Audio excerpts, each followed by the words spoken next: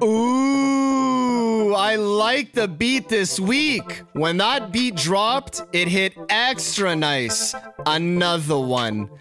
Welcome to episode 12 of Behind the Founder podcast. My name is Jonathan Margell, and we will be joined with number 56 defenseman from the Zurich Lions, Max Noro, bro.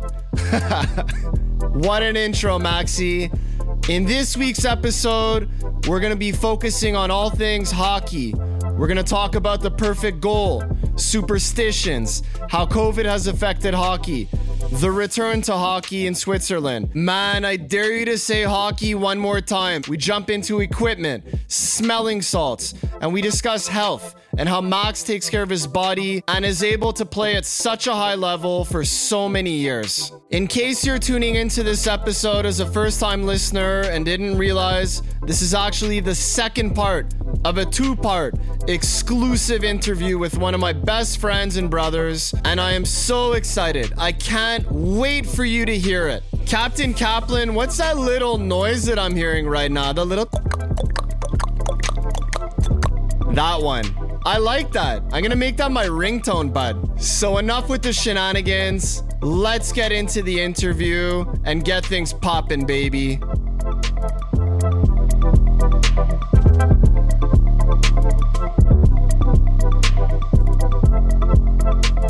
We are back from that special new Avi Kaplan. Max, welcome back to Behind the Founder podcast. We're going to get into the hockey stuff now. How was the first half? Did you have a good time?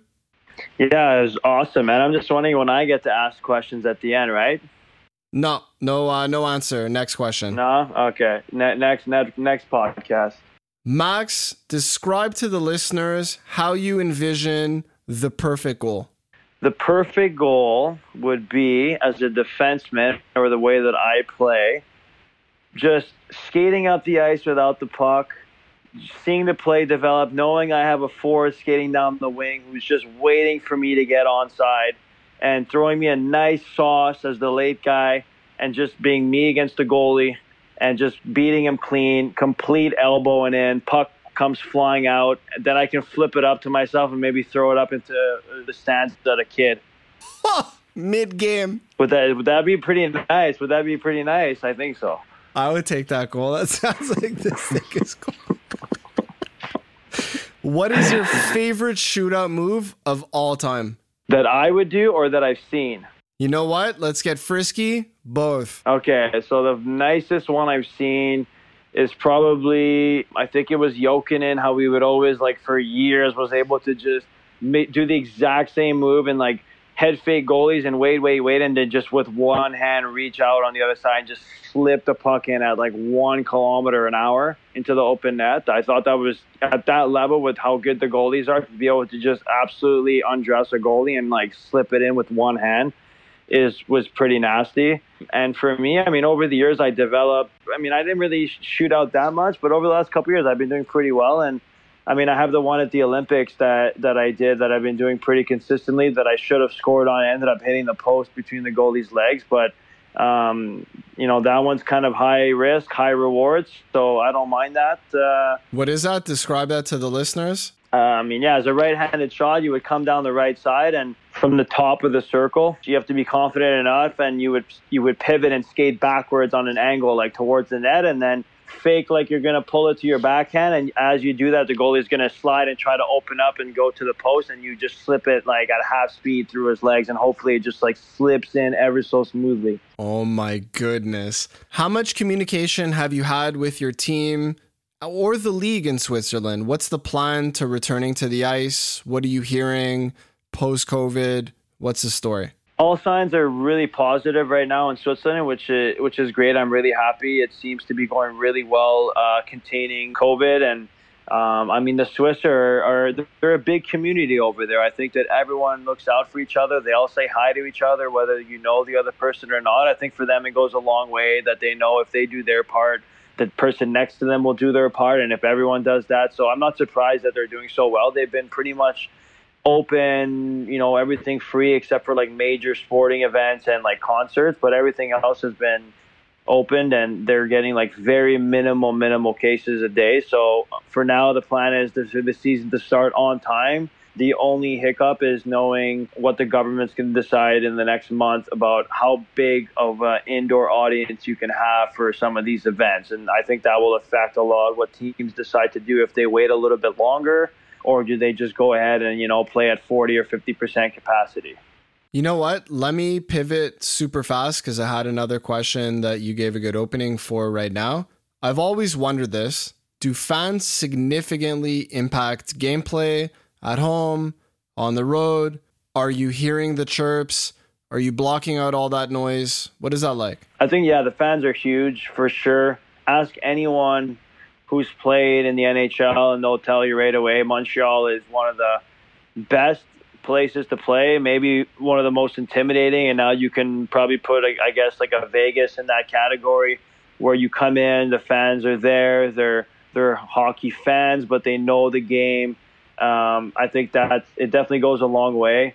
And I mean, on the other side, when you're a visiting team, if you go to some of these teams that are, the city is very aggressive. I think of a lot of teams in the American League, like I'd go play in like Rockford or like Peoria, and people are using some of their whole paychecks to bring their families and go to the game, and they want the right to be able to slam on the window and yell whatever they want at you for the next 3 hours. So it's it definitely, I mean, as you get older, you can just laugh at it and you can like chirp back or just, laugh at them. But I mean, maybe when you're younger and you're like a little bit more intimidated, I think it definitely has an effect. And especially in Europe, the fans are pretty wild. They have flags, they're singing the whole game. It's like going to a soccer game. So I think that's really cool, the atmosphere. Anybody who's come, guys like Alex, our buddy, and my brother went with him, and they couldn't believe it. It's pretty much like a party in the stands the whole time. That's so cool, man. I'm happy to hear that answer for sure. Thank you. Do you feel that having a shortened season will help or hurt you?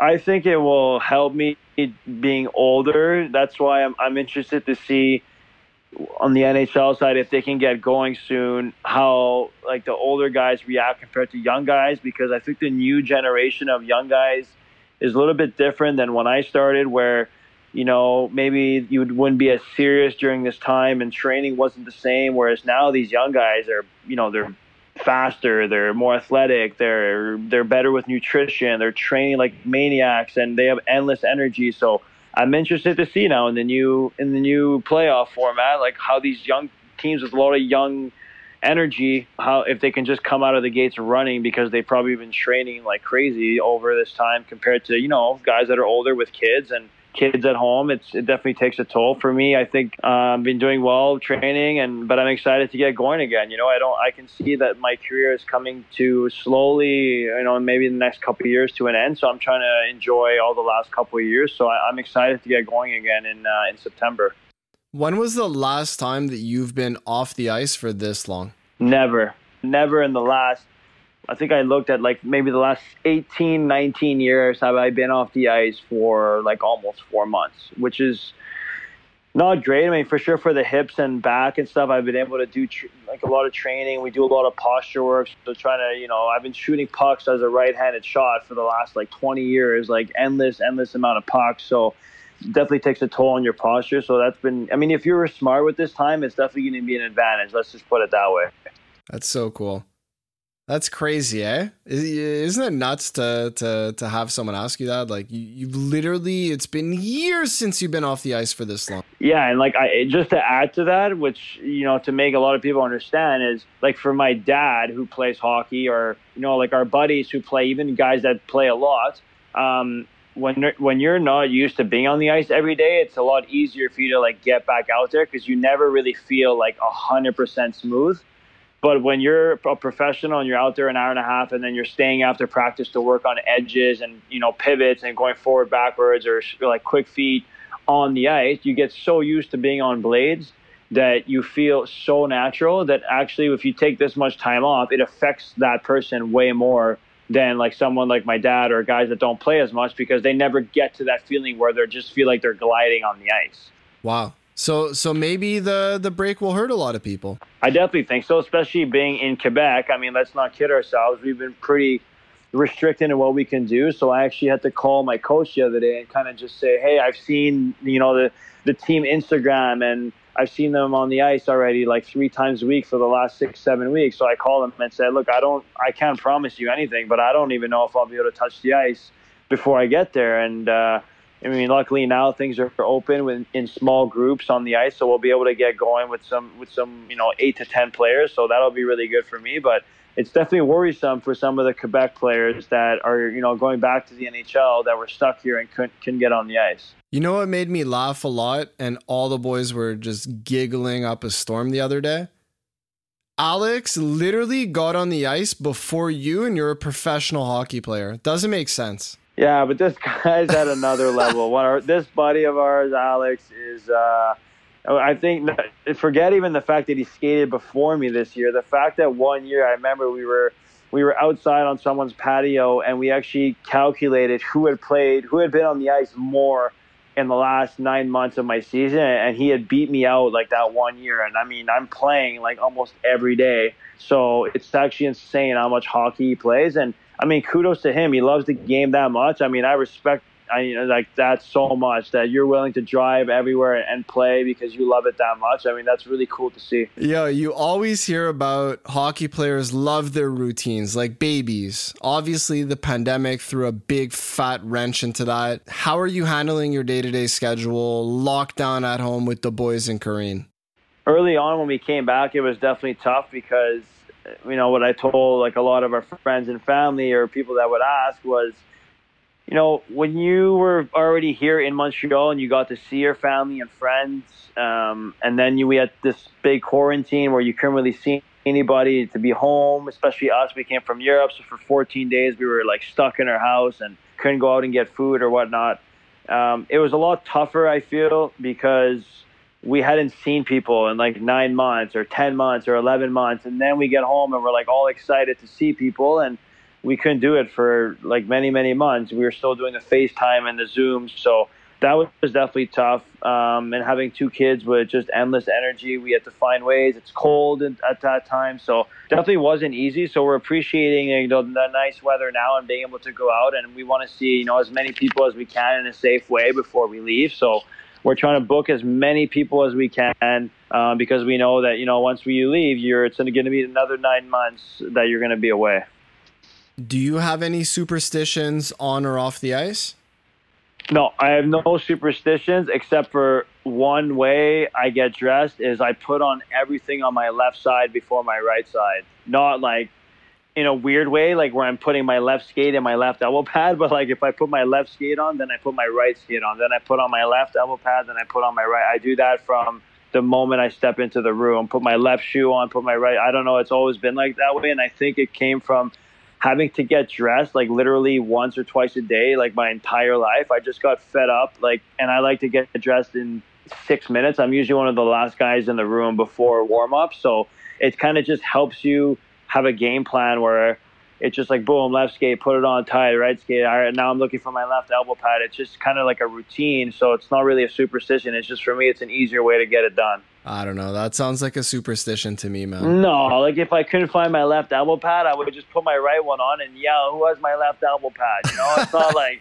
It's not like we're going to lose the game now because I didn't put my left elbow pad on first. Okay. What are the most insane superstitions that you've seen from someone else over the years? Wow, this is going to be, I'm going to give you the short version, but I'm telling you something. In Europe, they have the craziest superstitions, some of these guys, that it's just like laughable that they think that's why we're winning the game. So, we always have in a huddle, like right before we go out for the first period in the room in Europe, and like the captain will say something, and then they have like a chant, like he'll say like, let's go boys, and we say like, let's go.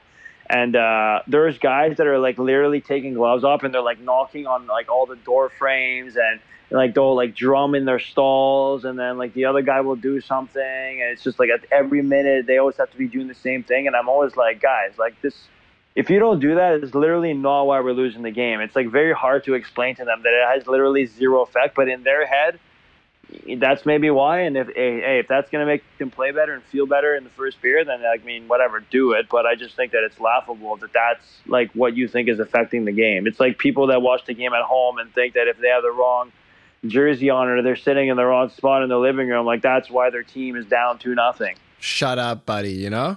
Yeah, it's just like, I mean, I get it. Like being a fan, like I get it that if like you've been doing it for 3 weeks and your team's been winning for 3 weeks, like, okay, that's, yeah, I could understand the mentality, but like, let's be honest, when you're in their locker room, you know, that's literally not affecting anything that's going on the ice. By the way, the town meeting is going to put you on full tilt that every time after we toast together, when you're there, we're all going to do a routine. Like someone taps twice, someone taps 3 times, slap the hips, hit the table. Yeah, they're going to be like, if you don't do this, then no one's having fun tonight. We're going to get you. What kind of a curve are you currently using on your stick and why? So for the last 12 years, I've been using my own custom Noro curve.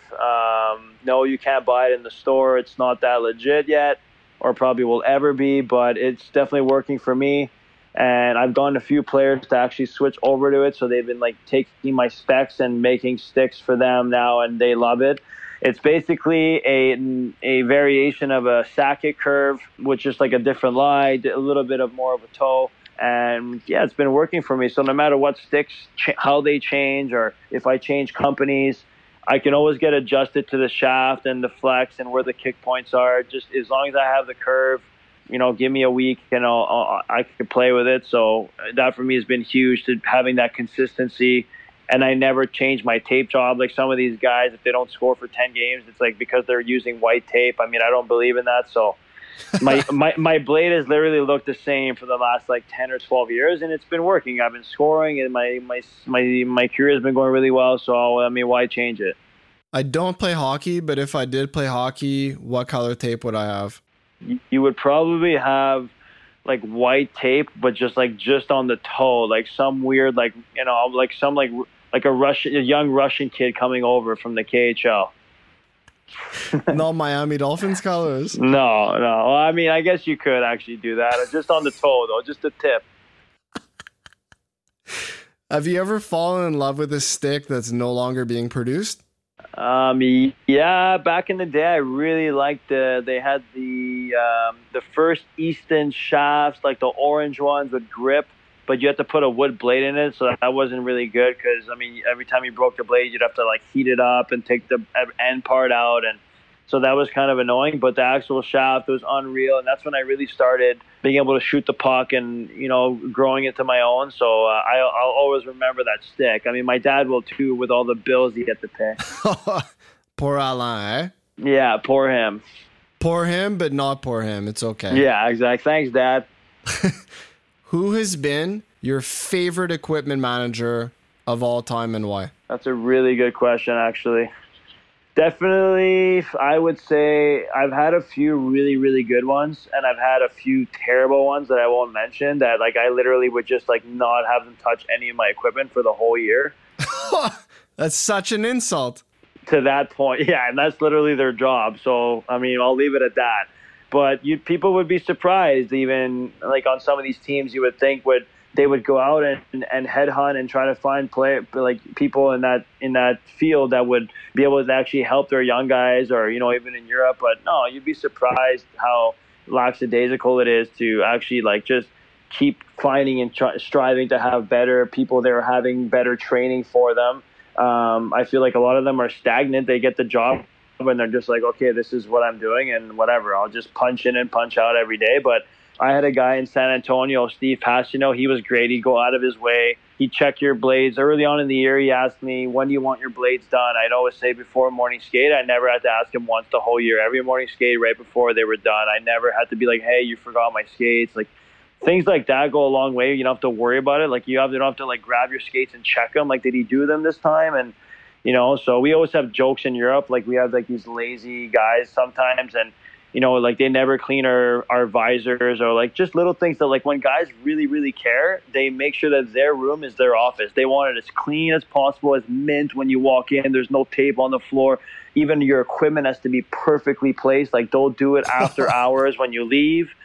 and we always have jokes because our visors are always dirty, and I'll always grab my helmet and be like, oh, I guess he skipped me this time. But it's like he doesn't do anybody's, right? So it's just like, it is what it is. I mean, some guys love their job. I think it's like anything in life, right? Some people go out of their way to make sure that they're doing the best they can. One of my fondest Habs memories being a season ticket holder right next to the bench, PK, and you know what? The whole team with the smelling salts, stuffing it in their nose, going crazy. Have you ever messed with that? Have you ever used that? I don't think I ever asked you. I used it a few times being younger in the American League, and you see like these vets before the game throwing it around, and I think it was more like a routine or like a camaraderie thing where they would just like have a laugh and sniff it and whatnot. I mean, maybe for some guys it does really help them, but for me, it wasn't really my thing. I didn't feel like I needed that to get me fired up before the game or to wake me up. So, yeah, I mean, I've played with a lot of guys that do it. In Europe, it's not really a big thing, but one thing they do there is they use this like caramel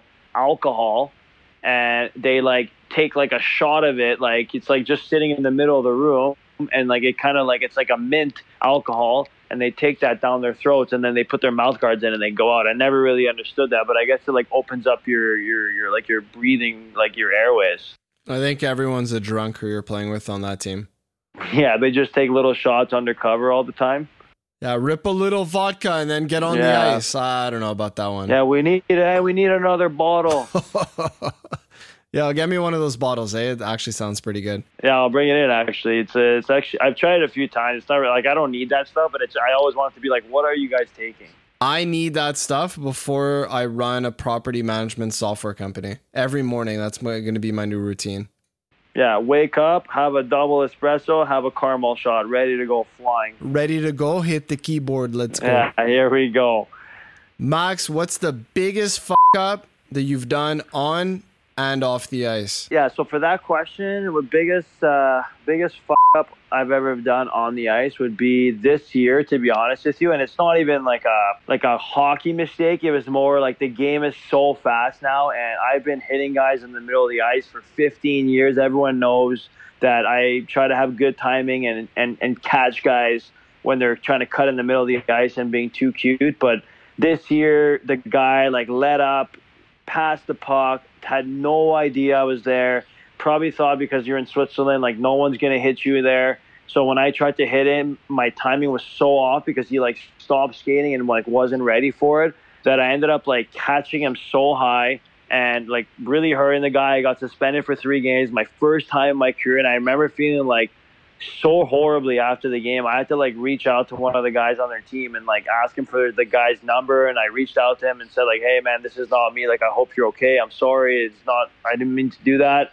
I think the guy really appreciated it. I obviously still got fined and suspended, and I can't really say that like in a way I learned my lesson, because I mean that's not really me. There was no lesson to be had. It was just sometimes in hockey, like you see even now, the game is so fast, and you know, you put in slow motion. I mean, you can make a half-second clip look like, you know, a minute, but that's not really the way it happens out there. That's so cool. You know what? You actually got off easy, because it sounds like the biggest fuck up on and off the ice, because it sounds like you really cared after. So you know what? You got away with the second bad story. Smart guy. Yeah, there you go. I did it. Why did you not stay longer in the AHL?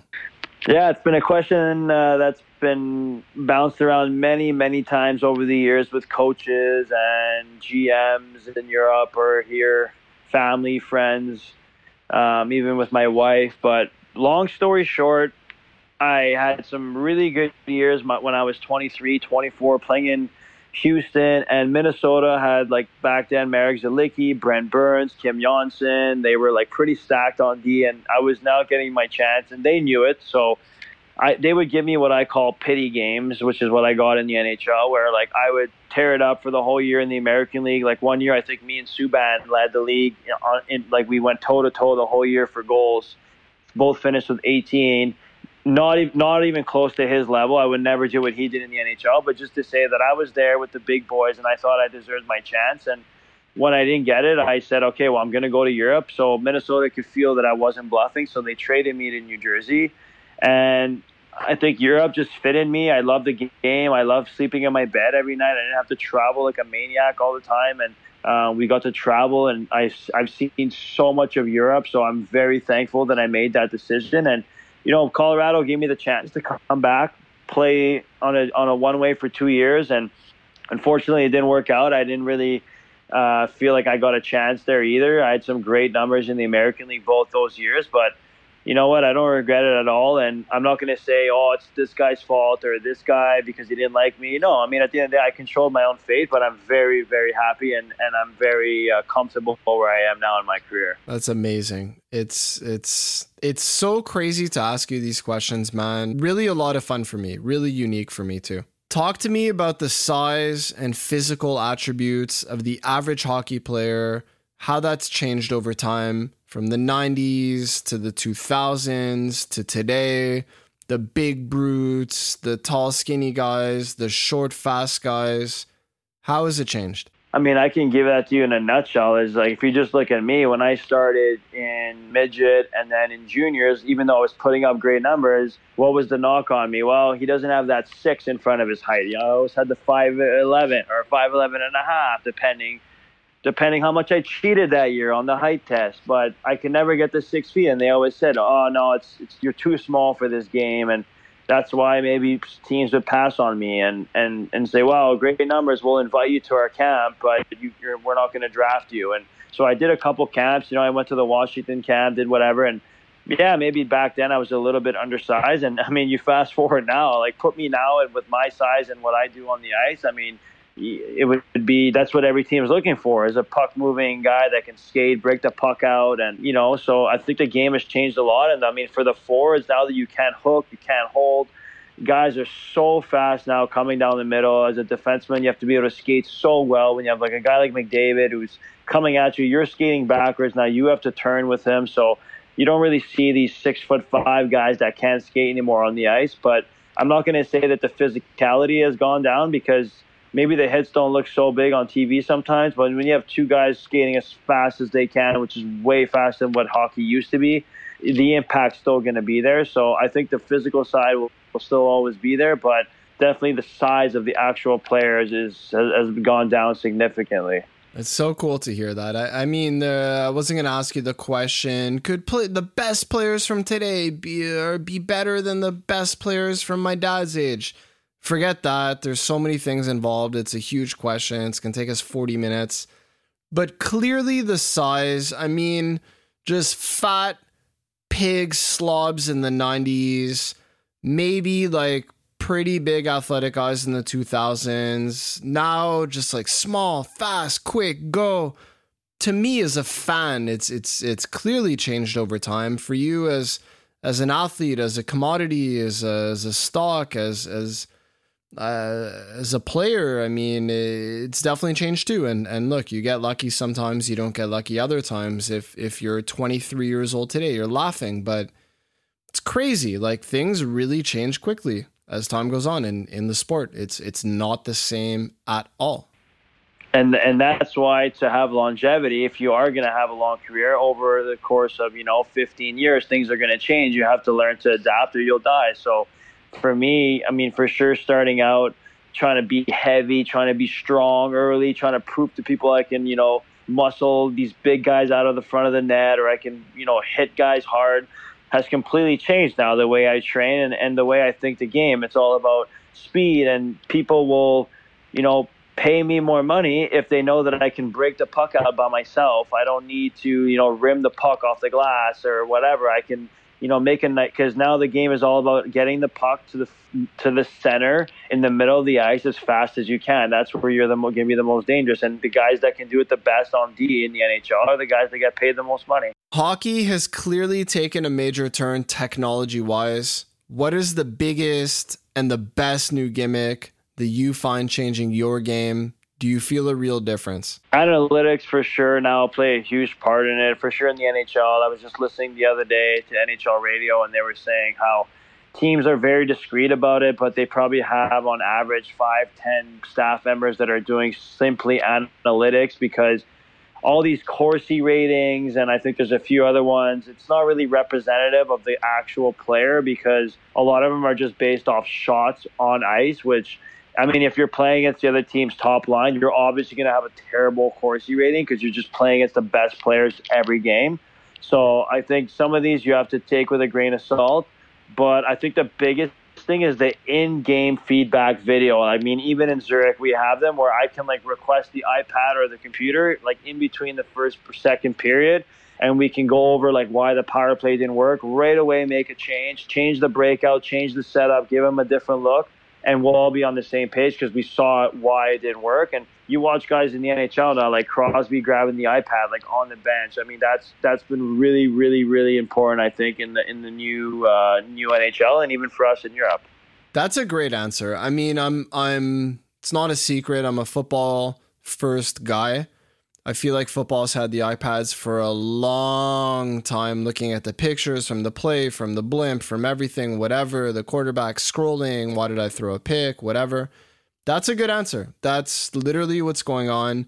You have an iPad in front of your face with video, with photos, you can pause it, draw notes on it, doodle, whatever. Like, that's got to be an advantage. You're spot on, for sure.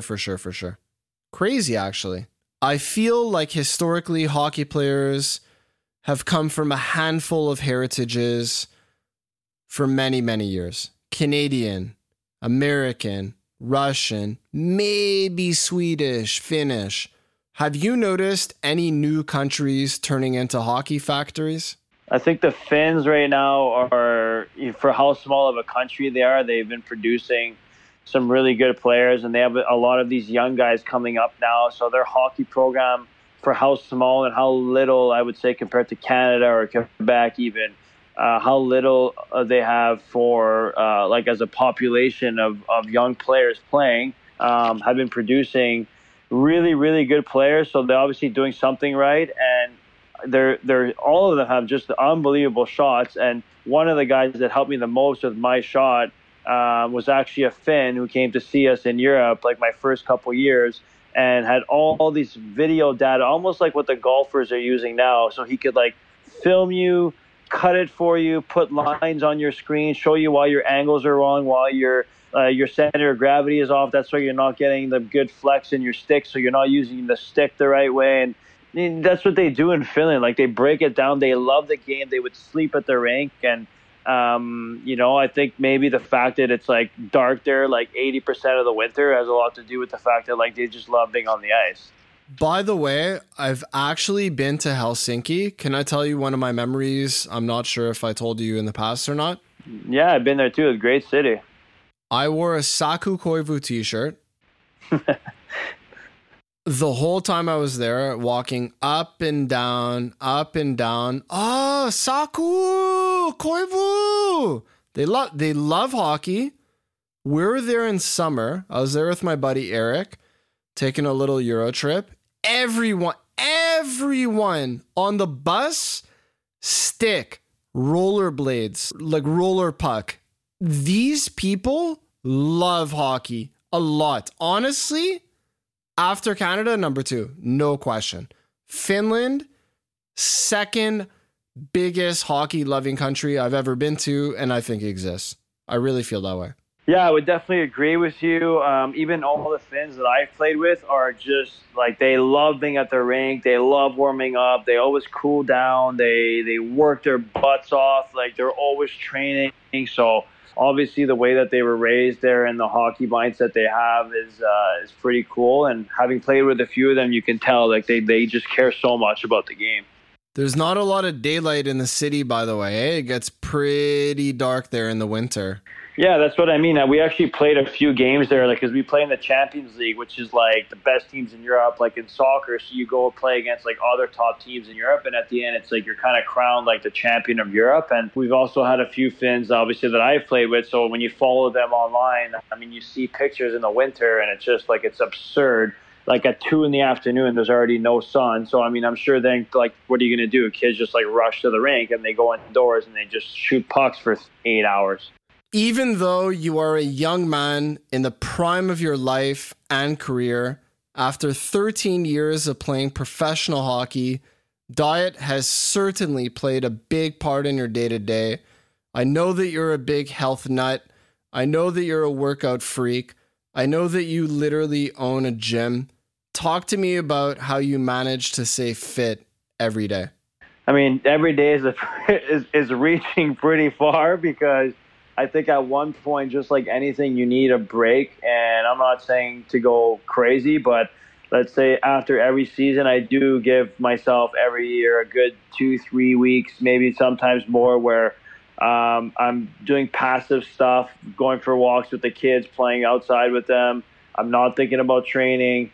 I'm not thinking so much about nutrition. I never really say dieting, because for me, it's just like how I eat. So it's not like I force myself to have a diet.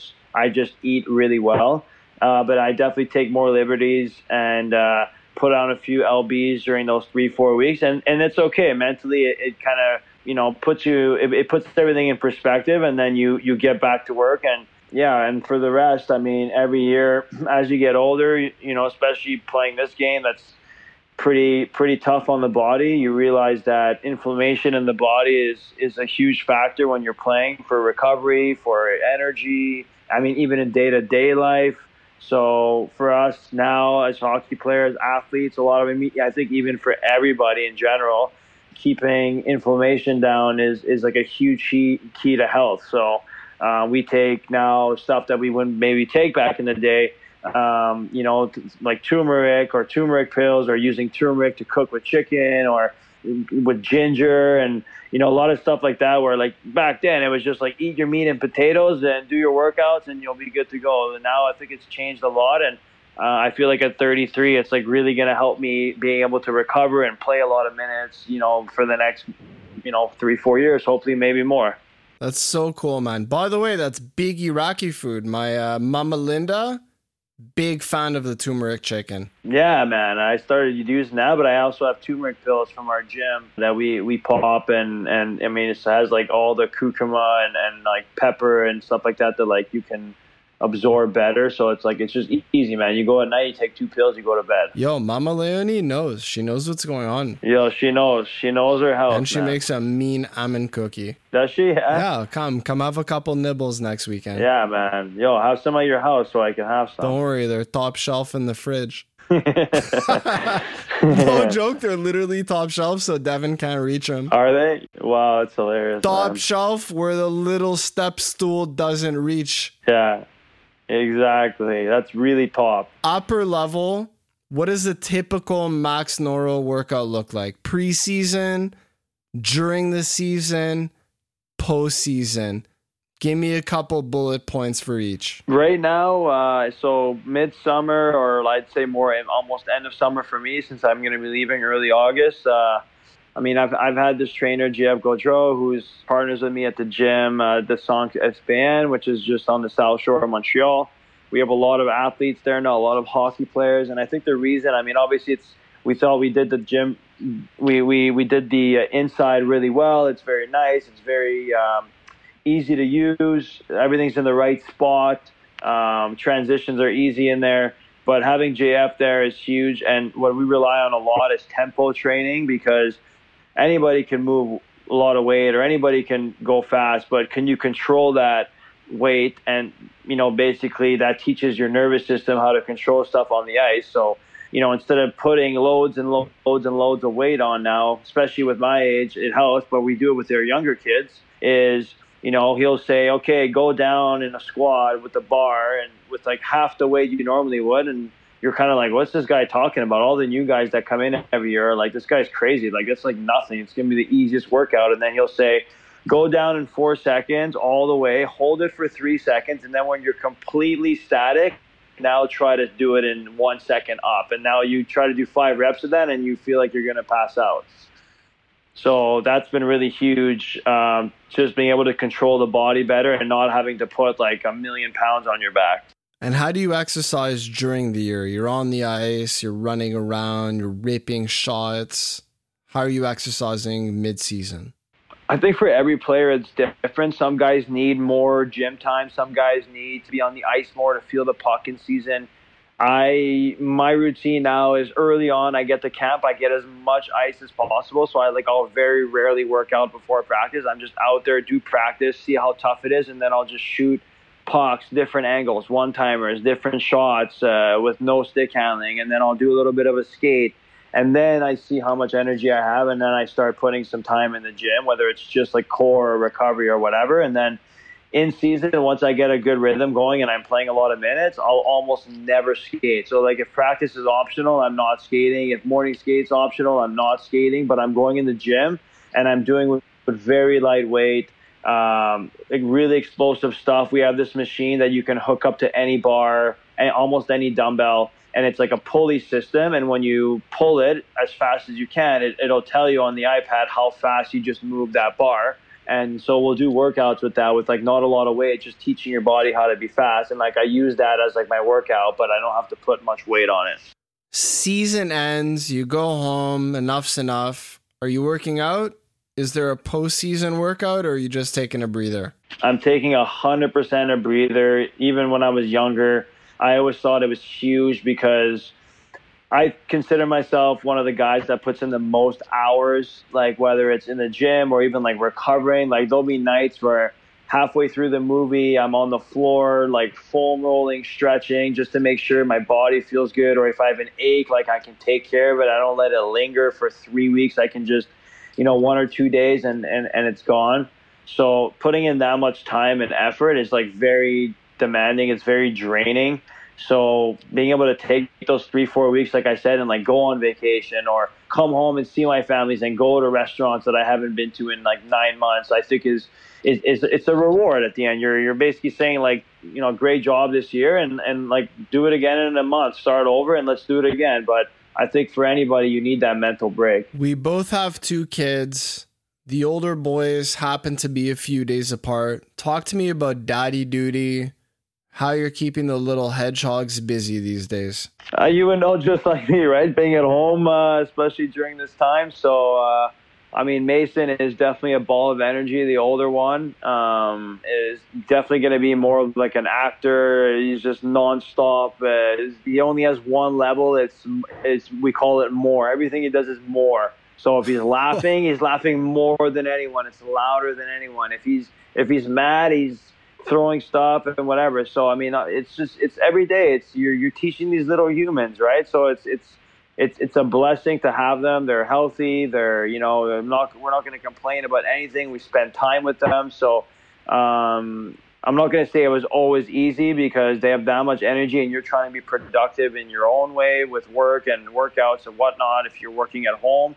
But it's definitely great to have them, and they're number one. So from now on in our career, like this year, all the decisions had nothing to do with money, with hockey, with the cities. It was all about, are the kids okay? What schools are they going to go to? Is this a good environment for them? And then you get to that level in your life where like that's what's most important. You know what? I've thought this many times, but I haven't felt compelled to speak about it publicly. But you seem like the perfect person to ask. We're literally in the same situation. We're best friends. We have kids super similar in age. Right now, we're living through a moment in history, a moment in time where dads and their children will never spend more time together, keeping it real, keeping it authentic. Like you'll never, ever, and neither will I, be with any baby in our lives more than we have been the last several months. It'll never happen again. It's a blessing. It's a little annoying, but it's unique. How do you feel about that? Yeah, like you said, I use the term sometimes overwhelming just because you're trying to get stuff done. Now, life is somewhat, I don't think it'll ever go back to normal, which is like, who's to say what normal really was for anybody, but it's never going to go back to what it was. And, right now it's, you're trying to get stuff done.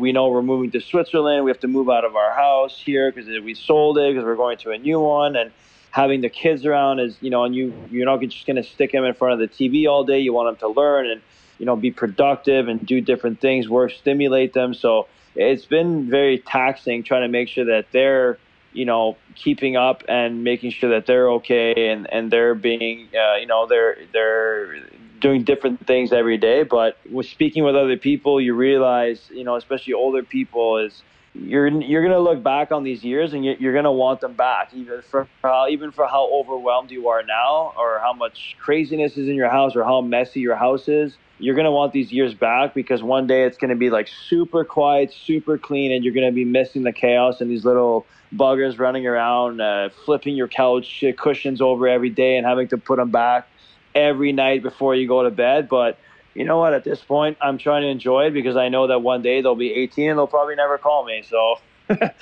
you gotta take it in now. Are you grooming your boys to play puck? I'm going to do exactly what my parents did on the sports side, is just push for them to be good students. Like, I want Mace to be able to sit down and Willie to, be able to sit down and learn. And, as their age, it's all about like the alphabet and all these little things. And yes, every day I'm trying to instill a little bit of sports in their lives, whether it's, we have like little golf clubs, we have baseball, we have a trampoline in the back. I mean, I don't really care. I would love them to be active, whether it's not for like actual sports, just to move. I think it's important in life, but I'm kind of, it doesn't bother me either way, whether they want to play or not. I feel like Willie is going to be more of the athlete already. He loves like taking the golf club with one hand and trying to smack the ball. He kind of figured out already like how to do that. But for Mace, I mean, like I said, he's an actor, and I play hockey with him once in a while, but after 8 minutes, he's done, and I'm fine with that. I mean, as long as whatever he wants to do, he's all in. Like my dad used to tell me, it could be whatever. Are you going to guide them down the same path that Big Al guided you down? Are you going to change it up? Would you encourage hockey, maybe another sport? Yeah, 100% I would encourage some sort of sport, or just like something where you're being very active, using your body. I think it's really important.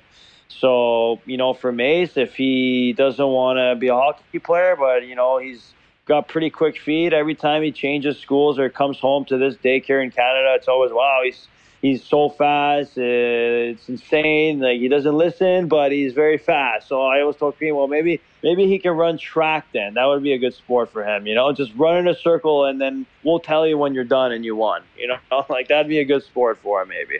Based on experience, I think if yelling at chickens was a good sport, Mason would be the best at it. Yeah, definitely. He'd be definitely on the podium pretty often if that was the case, because... What's his noise? Bagat! Bagat! Bagat!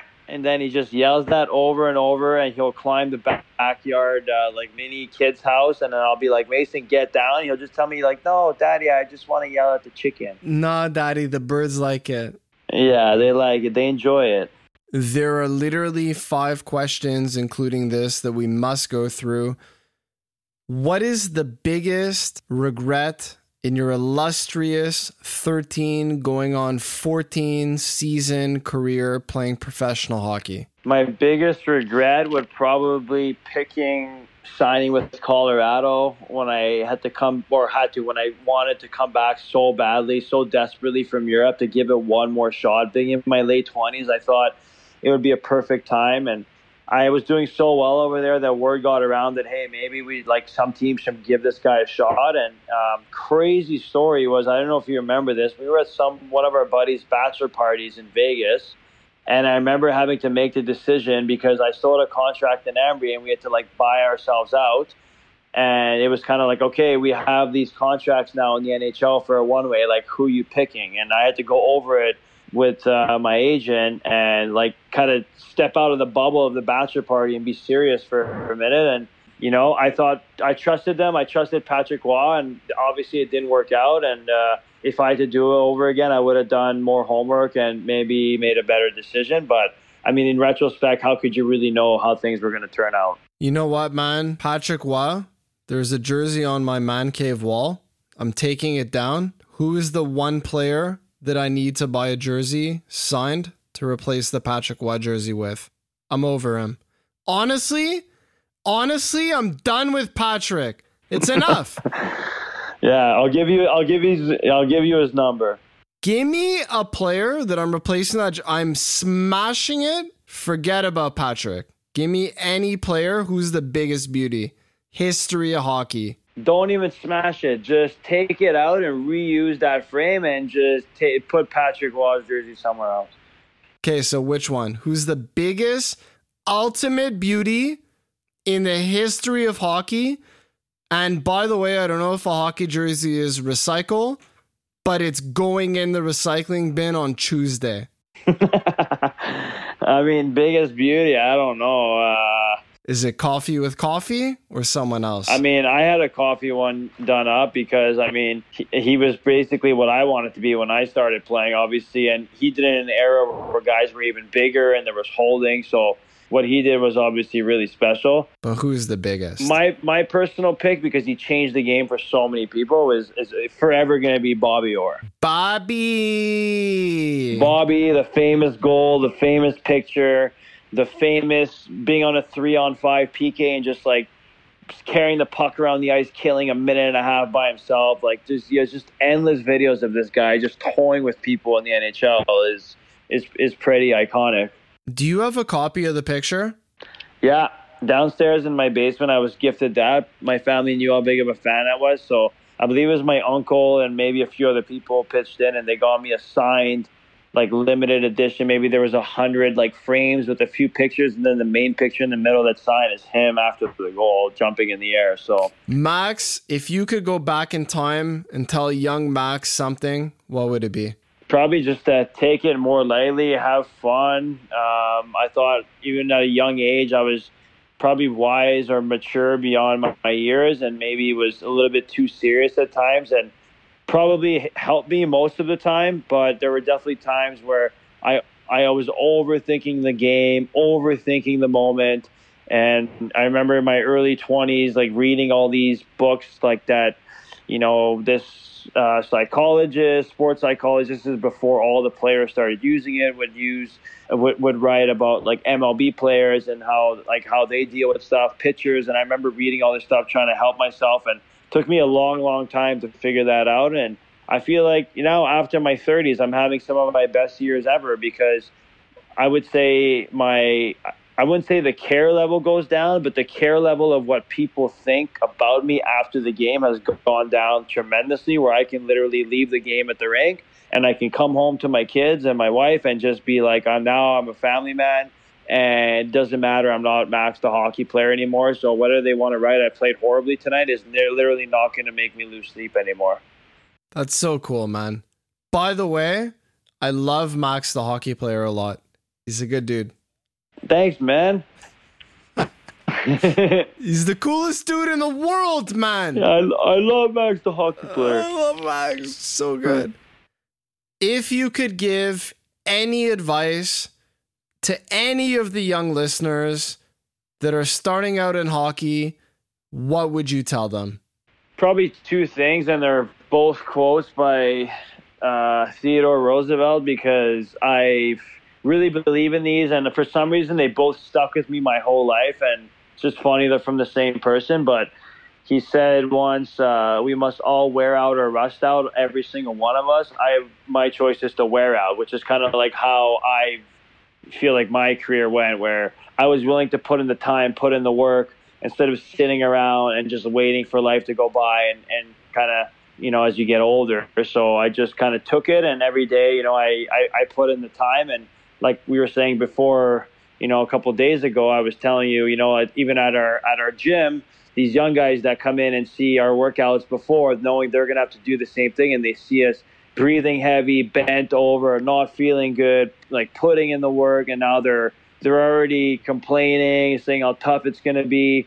And, you know, there was a day where I had to go over to them and say, hey, if you're not willing to do this, and you're not going to be a professional hockey player, you're going to be just a hockey player, just a guy having fun with his buddies. But if you're willing to do it, it'll give you the chance to be a pro hockey player, which I'm assuming is what you want to do. So instead of complaining and sitting around and saying, oh, this is going to be such a long hour, just embrace it and tell yourself one day you'll literally work 1 hour a day and get paid for it. It's so cool, man. That's so much knowledge, man. I'm going to charge for the podcast. You know what? You're going to have to pay money to listen to this, because it's too much free game. It's not fair. Yeah, I definitely ranted on there because I didn't even get to the second one, but I think that one was enough because that's the essence of it. I feel like you could have all the skill in the world, and there's probably a 0.01% of those people that will actually make it off pure skill. The rest of the people will have to put in the work. They're going to be sprinkling the curd cheese on the poutines at the Bell Center because they're not playing hockey today, bud. No, you'll be watching it on TV serving the poutine to Jay Margell. Let's go. Lactose-free vegan poutine with the sauce to match. Yeah. 2 last questions. Let's have fun. Super curious. What sound makes you the horniest on and off the ice? So on the ice, definitely ripping a nice one-timer on the power play, posting in, and then just feeling the crowd after. There's no better feeling than that. And then being able to skate down the bench after, giving props to all the guys on the team. It sends chills down your spine for sure. So you live for those moments. And off the ice, I mean, after the first moment, being able after the game to come home to the family and opening up a nice bottle of wine like that is another great sound for the off ice. I mean, that would be just like the perfect night. Every time, perfect pop, eh?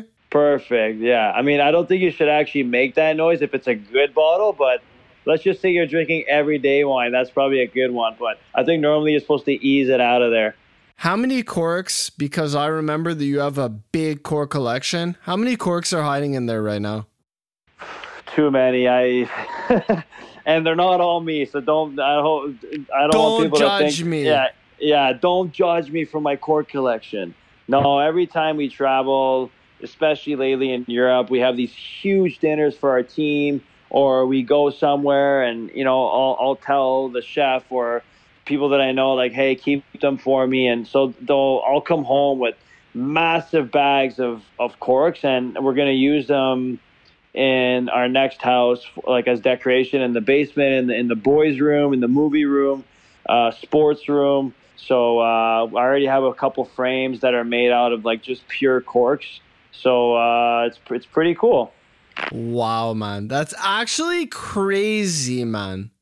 Just saving the corks for the cork room. By the way, they're going to disappear one day, eh? Well, 100%. Now I've been looking, and there's even like some pretty good bottles of wine too that they're not going to be able to sustain, keep using like just regular corks. So they're going to go to like these fake plastic corks, which I'm interested to see what happens to the wine after. F*** them, bro. F*** those exactly. fake plastic corks. Oh, yeah. You're not good enough to have a real cork. You're done. Oh, yeah. Avi, good luck beeping all those bombs. Yeah. Last question for the night before we go out and have a nightcap on FaceTime. What are you doing today to stay corona free? Yeah, definitely keeping up on everyday updates, which I feel like in Quebec lately I've been slowing down, which is maybe a positive thing. I think everyone should already be aware of pretty much what they're supposed to do.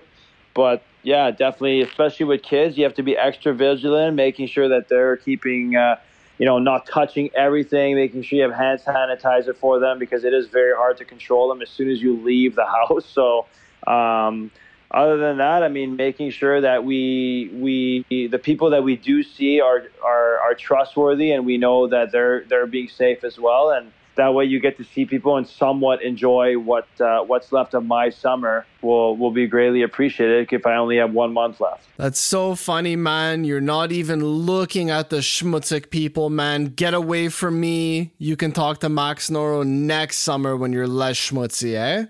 Yeah, only the close circle. That's it. Don't even look at me if you're in the medium circle. Even the medium circle. I don't even want a message on my phone. Max, man, episode 12. It's insane. We've done this 12 times, and your Mr. 12 is a wrap. Our kids better listen to this many years from today. I don't know about your wife, but my wife has not listened to many of these. She's saving them for a rainy day. I hope Kareen listens to this one day and has as much fun as you and I did. It's such a nightcap on the friendship. How could I not talk to you for a couple hours? This whole thing is a blessing. It's unbelievable to chit chat with you and open up the friendship playbook to this extent. Max, man, you're such a beauty. You're the infinite beauty. You're the finest example of a gentleman. Thank you so much for doing this with me. Thank you for saying yes. And we did it, man. It's a wrap. Do you have any final words? And then we're going to kick it to Uncle Avi for the little nightcap, if you know what I mean. No, this has been great. It's just, it was easy, just talking to my boy. Didn't feel like I was doing an interview or anything. So, and proud of what you're doing, man. You're making the best of this situation of being stuck at home. So good for you to branch out with the podcast, with the chickens that my kid can yell at whenever he comes in your backyard. And I mean, all the best, and I'll be listening. I'm on the road a lot these days with the big move, with the different projects. So I'm always throwing you on and interested to see what your listeners and your guests have to say. I can't wait for you to listen to you, by the way. It's going to be the weirdest thing ever. I don't even know if I can do it for the whole hour or whatever it's going to be. Either way, Mr. Get me out of here. I'm sick and tired of COVID. I want to go to my office. I want a life. I want to go to Grindr with Max and Marco and have a steak without sweating. It's enough. Let's all get healthy. Stay home. I'm freaking out, but I love you, Max. Until next time, my brother. Love you too, bro. And that's a wrap on episode 12, ladies and gentlemen. Thank you for rocking with us once again. I can't believe that those words just came out of my mouth. Episode 12. Holy shit. This podcast is flying. The last 3 months have been such a good time. I can't wait for episode 13, 14, all the way to 120. Bis 120 for all my Shanato Vaz out there. You know what I mean, bud? Make sure that you're following us on Instagram at Behind the Founder POD. You can check us out directly on SoundCloud, Spotify, Apple Podcasts, Google Podcasts. Just search for Behind the Founder Podcast or by typing in my name, Jonathan Margell. Get ready for episode 13. I promise you it's going to be the silliest episode ever. Shout out Cousin Alan. We are going to be talking about my experience with my 4 lovely, beautiful little cluckers, the Margell 4, the little chickens living in my backyard. I've had the birds for a few weeks now. I have so many stupid things to share with you. All the experiences, the good, the bad, and the ugly. It's going to be hilarious. You do not want to miss next week's episode. There's a lot of notes written down, and we're going to go through all of them. But until then, take care of yourselves, enjoy the summer weather, and we will be right back in a few days. Until then, peace.